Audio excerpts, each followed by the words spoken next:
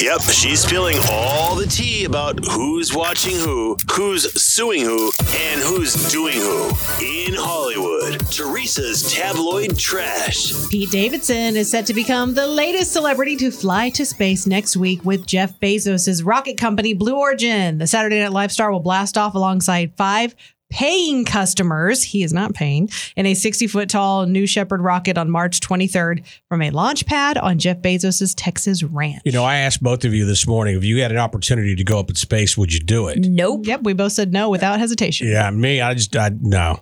I'm the one who has a messed up brain, and I would start thinking, okay, the more celebrities that successfully go into space, the odds are against me. Sooner or later, something bad's going to happen. It's going to be me. Bob Saget's I mean, seriously, No, I know that sounds morbid, but that's just how I think. I understand.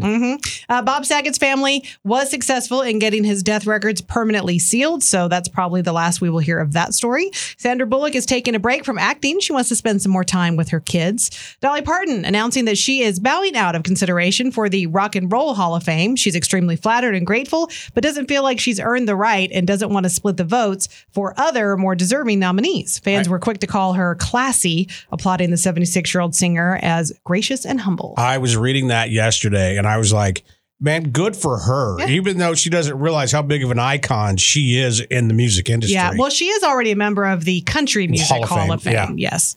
Warner Brothers Discovery plans on combining HBO Max and Discovery Plus instead of offering the 2 separate platforms as a bundle. So there will be options for ad-free and ad-light versions of the service. Discovery and Warner Media are set to merge sometime next month, with the new streaming service to follow shortly thereafter.